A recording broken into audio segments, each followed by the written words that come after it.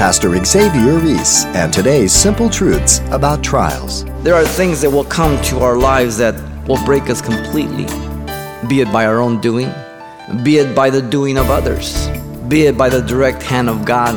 It doesn't mean that God is the author of evil or that God puts you in a sinful situation. You put yourself, you make the decision, but then God will use every situation to try to bring you to the end of yourself that you might call upon God.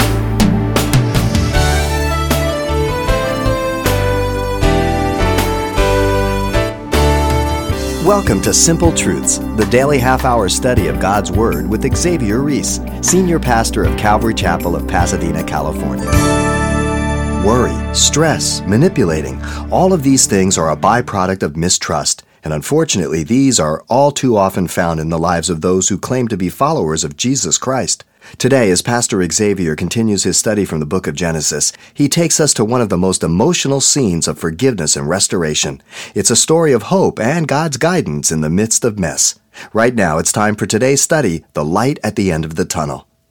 Genesis chapter 44, the sons of Jacob had returned to Egypt with Benjamin as required by Joseph and achieved their mission to buy grain and to have Simeon released from prison.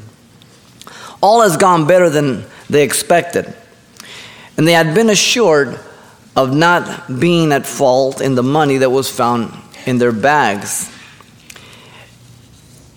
And then they ended up being taken to Joseph's house to dine with him before they left to Canaan. Man, everything's gone too good. It is in their departure from Egypt back to Canaan that everything goes bad. But it goes bad in order to bring about the good for them by the hand of God. And that often is the case with us. Let me read here and be patient. It's lengthy, but necessary. And he commanded the steward of his house, saying, "Fill the men's sacks with food and as much as they can carry, and put each man's money in the mouth of his sack. Also put my cup, the silver cup, in the mouth of the sack of the youngest, and his grain money." So he did according to the words of Joseph had spoken. As soon as the morning dawned, the men were sent away, they and their donkeys.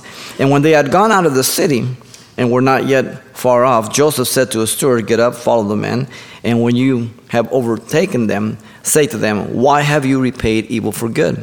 Is not this the one from whom which my Lord drinks, in which he indeed practices divination? You have done evil in so doing.' And so he overtook them, and he spake to them these same words. And they said to him, 'Why does my Lord say these words? Far be it from us that your servants should do such a thing. Look, we brought back to you from the land of Canaan the money which we found in the mouth of our sacks. How then could we steal silver and gold from your Lord's house? With whomever your servant it is found, let him die, and we also will be my Lord's slaves.' And he said, 'Now also let it be according to your words. He with whom it is found shall be my slave, and you shall be blameless.' Then each man speedily let down his sack to the ground, and each opened his sack. So he searched. He began with the oldest and left off with the youngest, and the cup was found in Benjamin's sack. Then they tore their clothes, and each man loaded his donkey and returned to the city. So Judah his brother came to Joseph's house, and he was still there, and they fell before him on the ground. And Joseph said to them, 'What deed is this that you have done? Did you not know that such a man as I can certainly practice divination?' Then Judah said, 'What shall we say to my Lord? What shall we speak? Or how shall we clear ourselves? God has found out the iniquity of your servants. Here we are, my Lord's slaves, both we and he also to whom the cup was found.' But he said, 'Far be it from me that I should do so. The man in whose hand the cup was found, he shall be my slave. And as for you, go up in peace to your father.' Then Judah came near him and said, 'O my Lord, please let your servant speak a word in my Lord's hearing, and do not let your anger burn against your servant, for you are even as Pharaoh. My Lord asked the servant, saying, Have you a father or a brother? And we said to my Lord, We have a father, an old man, and a child of his old age, who is young. His brother is dead, and he alone is left of his mother's children, and his father loves him.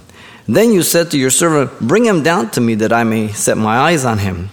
And we said to my Lord, the lad cannot leave his father, for if he should leave his father would die.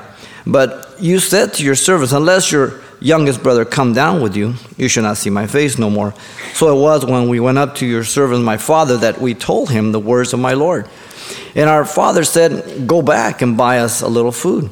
But we said, we cannot go down. If our youngest brother is with us, then we will go. But for we may not see the man's face unless our youngest brother is with us. Then your servant my father said to us, you know that my wife bore me 2 sons, and the one went out from me and said, surely he is torn in pieces, and I have not seen him since. But if you take this one also from me, and calamity befalls him, you shall bring down my gray hair with sorrow to the grave. Now therefore, when I come to your servant my father, and the lad is not with us, since his life is bound up in the lad's life, it will happen when he sees that the lad is not with us, that he will die. So your servants will bring down the gray hair of your servant, our father, with sorrow to the grave. For your servant became surety for the lad to my father, saying, if I do not bring him back to you, then I shall bear the blame before my father forever. Now therefore, please, let your servant remain instead of the lad as a slave to my Lord, and let the lad go up with his brothers. For how shall I go to my father's if the lad is no more with me? Lest perhaps I see the evil that will come upon my father. And then Joseph could not restrain himself before all those who stood by him. And he cried out, make everyone go out from me. And so no one stood with him while Joseph made himself known to his brethren. And he wept aloud, and the Egyptians in the house of Pharaoh heard it. And then Joseph said to his brothers, I am Joseph. Does my father still live? But his brothers could not answer him, for they were dismayed in his presence. And Joseph said to his brothers, please come near to me. So they came near, and he said, I am Joseph, your brother, whom you sold into Egypt. But now do not therefore be grieved or angry with yourselves, because you sold me here, for God sent me before you to preserve life. For these 2 years the famine has been in the land, and there are still 5 years in which there will be neither plowing nor harvesting. And God sent me before you to preserve the posterity for you in the earth, and to serve you and to save your lives with a great deliverance. So now it was not you who sent me here, but God. And he has made me a father to Pharaoh, the Lord of all his house, and a ruler throughout all of the land of Egypt. Hurry and go to my father and say to him, thus saith your son Joseph, God has made me Lord over all Egypt. Come down to me. Do not tarry. You shall dwell in the land of Goshen, and you shall be near me, and your children and your children's children, your flocks, your herds, and all that you have. There I will provide for you, lest you and your household, all that you have, come to poverty, for there are still 5 years of famine. And behold, your eyes and the eyes of my brother Benjamin see that it is my mouth who speaks to you. So you shall tell my father all of my glory in Egypt, and of all that you have seen, and you shall hurry and bring my father down here. Then he fell on his brother Benjamin's neck and wept, and Benjamin wept on his neck. Moreover, he kissed all his brothers and wept over them. And after that, his brethren talked with him. It is in the departure from Egypt back to Canaan that everything goes wrong. I can just see them, they've been nervous all along, and they're expecting to get hammered, and they're going to accuse them, they're going to enslave them. Nothing happens. They say the money's yours. They take them to dine. There's a conversation, and I can just see them. Pack up the mules. Let's get out of here. We're out of here. And almost a sigh of relief as they're leaving Egypt. They've pulled it off, but God is at work. Everything goes wrong in order to bring about the good for them by the hand of God. And it's revealed to us here in these 3 movements. Verse 1 through 13, we have the final crisis for the sons of Jacob. Verses 14 to 34, you have the final convincing evidence about the heart of the sons of Jacob. And then the first 15 verses of chapter 45, the final unveiling of Joseph to the sons of Jacob. There is light at the end of the tunnel. If you're in a tunnel, please listen up to God as we move through this, because there is light at the end of the tunnel. The final crisis for the sons of Jacob, verse 1 through 13 of 44. Notice the proclamation for the last test was in view of their departure in verse 1 and 2. The command was given by Joseph to a servant of his house in verse 1 to fill the men's sacks with food as much as they could carry. Each man's money was put back in a sack. And the third and most important from the perspective of Joseph, Joseph's cup, the silver cup, was put in the mouth of the youngest, along with his grain and money. The command was carried out by the servant. According to the words of Joseph, Joseph has complete authority. The declaration to recover the cup, notice, came after their departure, verse 3 through 5. The time of departure, in verse 3, they departed in the morning dawn. So first thing, you can say, let's get out of here. Fresh start, we'll beat the heat. We're home free. The men were sent away with their donkeys. And then the decree of Joseph to pursue them came shortly after the departure, verse 4 and 5. I mean, they're not even looking back. They just want to get home. Notice the order was given by Joseph to his steward in verse 4. When they had gone out of the city and were not yet afar off, Joseph said to them, "Go up and follow the men." The nature of the accusation when they reached them was that of evil ingratitude. And when you overtake them, say to them, "Why have you repaid evil for good?" The identification of their crime was the cup of Joseph. Is not this the one from which my Lord drinks and with which he indeed practices divination? You have done evil in so doing. The practice of divination baffles some, and they think that Joseph actually did that. Well, we know the story, all of it. You have to look at it. The soothsayers, the diviner, the necromancers, and everybody else could not interpret the dreams. God interpreted the dream through Joseph. Joseph is role-playing here. Joseph is going along with it to test his brothers. There is no way he would partake of this. And so we have to understand it in the context that it's being used. In fact, the practice of the cup of divination consists of filling a bowl with wine, liquor, or oil or something, and then even sometimes with some silver or gold pieces. And depending on the movement of the water, then supposedly they would prognosticate the future. That is practiced today also, still. The scriptures are very clear against seeking familiar spirits, necromancers, soothsayers, witches, or whatever. Leviticus 19:26, Deuteronomy 18:10 are a couple of places. There are many, many more. The occult is alive today. It is encouraged to be sought. The whole New Age movement is based upon that. Channelers speaking through demons. Some are hucksters, some are real. The root word, by the way, for divination is a derivative for the word for serpent in Genesis 3:1, 2, and 4. Same word. Serpent, crafty. You remember King Saul was judged by God and his life was taken in 1 Samuel 28:7. It says, because he sought the witch of Endor.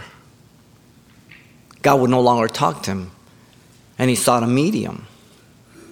The book of Acts tells us that many of the people who came to Christ burned their occultic books as evidence of their new birth in Acts 19:19.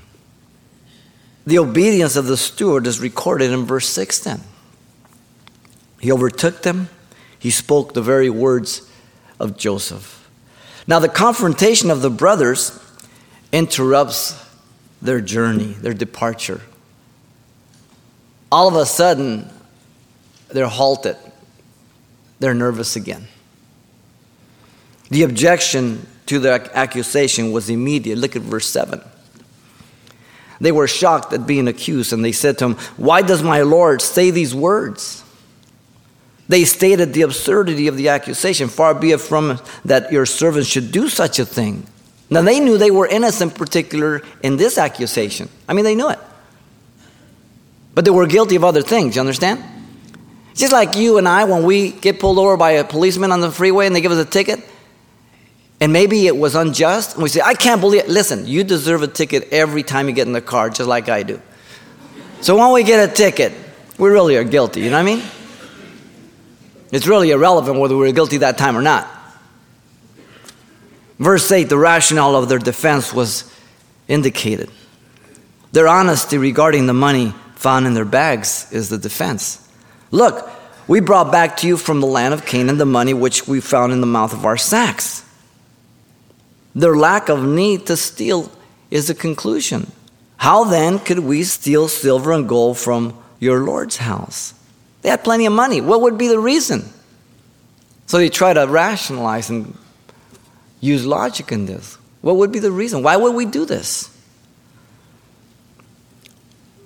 Their proposition in view of their innocence was extremely bold because they know they didn't do it.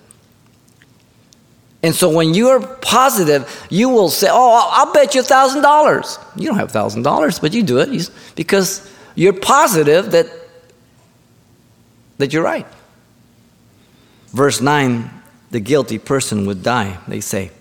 With whomever your servants it is found, let him die.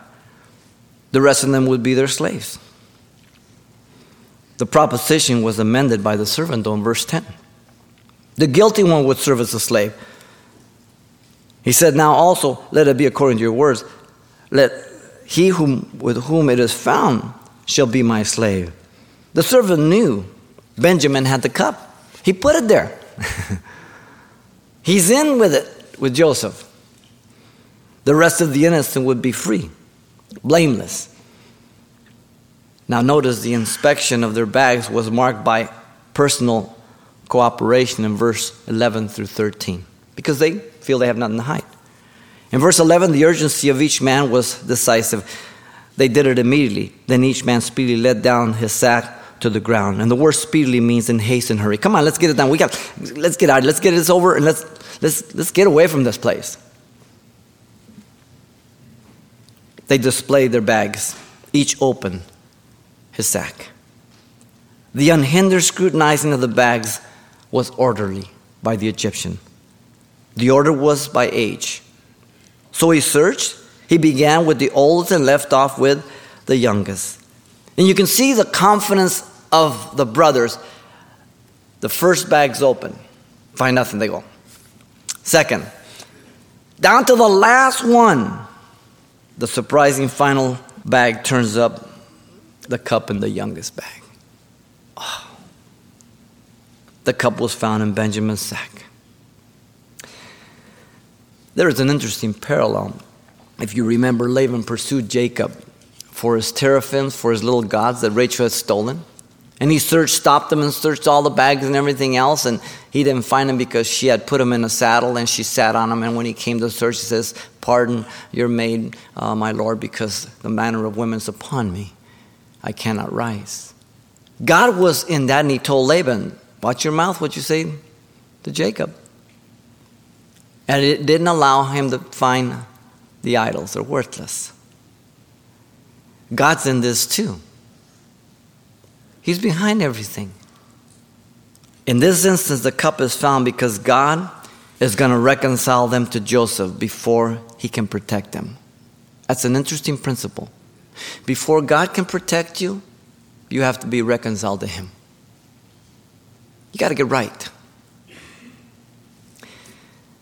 Verse 13, the unbelievable finding was evident by their horrific agony. The men grieved as if one had died. Then they tore their clothes in verse 13. A sign of mourning and grief by the Jews. This is practiced often. Jacob alone had torn his clothes when Joseph was considered dead. But now, all of them are grieving for Benjamin. Their hearts have truly changed. The men turned back, being despondent. Each one loaded his donkey, returned to the city. This last half of this verse is marked with dead silence between them. They say nothing. They are just devastated. The thing they feared the most has come upon them. You could hear a pin drop. Falsely accused, planted. They can do nothing. They have no defense. There will be times that we may be accused of something falsely.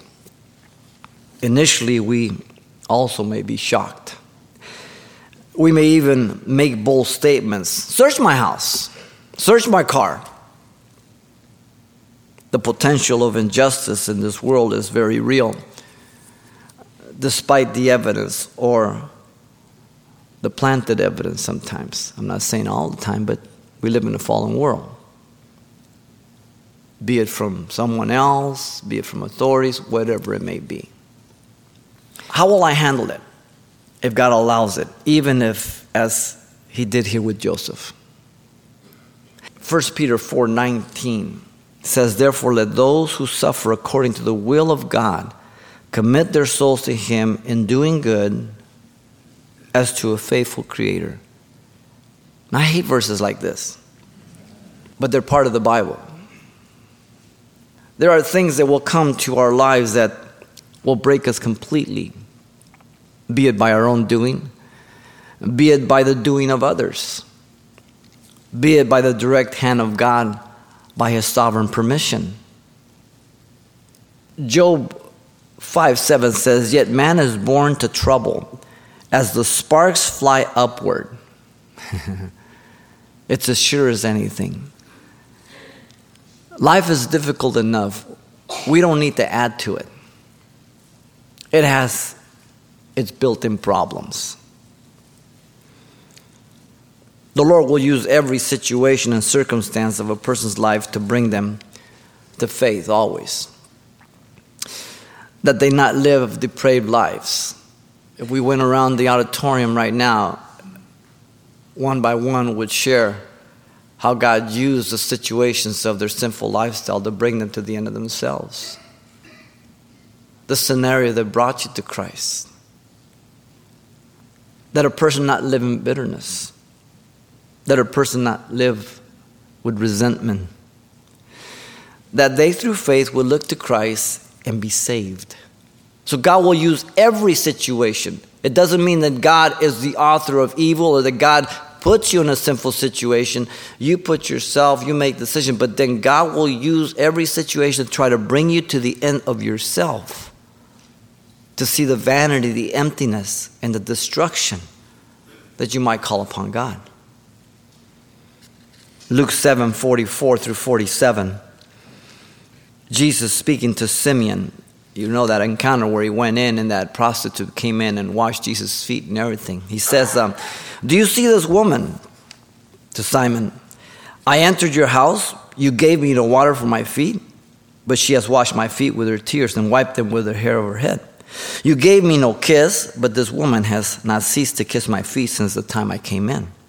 You did not anoint my head with oil, but this woman has anointed my feet with fragrant oil. Therefore I say to you, her sins, which are many, are forgiven. For she loved much, but to whom little is forgiven, the same loves little. Luke 7:44 through 47. Simon failed the test. Jesus knew what he was thinking. Jesus knew, but he put him in that position. Let's see if you're going to pass the test, Simon. Here are the brothers again to see if they're going to pass the test. The final crisis for the sons of Jacob was brought about by Joseph in faith that they might pass the test. It wasn't in hope of failure. It was in faith that they would pass it. Pastor Xavier Reese with a picture of grace and mercy from Joseph to his brothers. Two things that can apply to help spread the good news of God's forgiveness to those who may have wronged you. And there's more to come next time, but if your schedule won't permit you to tune in, you can pick up a copy of this message, and the title to ask for is The Light at the End of the Tunnel. It's available on CD for only $4. And make sure you pass on this study to someone in your church or Bible study. So once again, the title to ask for is The Light at the End of the Tunnel, or simply mention today's date. You can request your copy by writing Simple Truths, 2200 East Colorado Boulevard, Pasadena, California, 91107. Or to make your request by phone, call 800-926-1485. Again, that's 800-926-1485. Or the address once again is Simple Truths, 2200 East Colorado Boulevard, Pasadena, California, 91107. And thanks for mentioning the call letters of this station when you get in touch. This helps us track the effectiveness of this ministry in your area. What can happen when you learn to forgive your enemies? Well, plenty, as we'll hear Pastor Xavier Reese explain in an incredible story of hope and forgiveness on the next edition of Simple Truths. Don't miss it.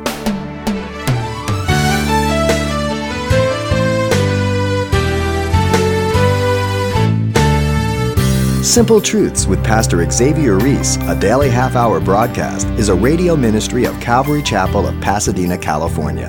www.calvarychapelpasadena.com.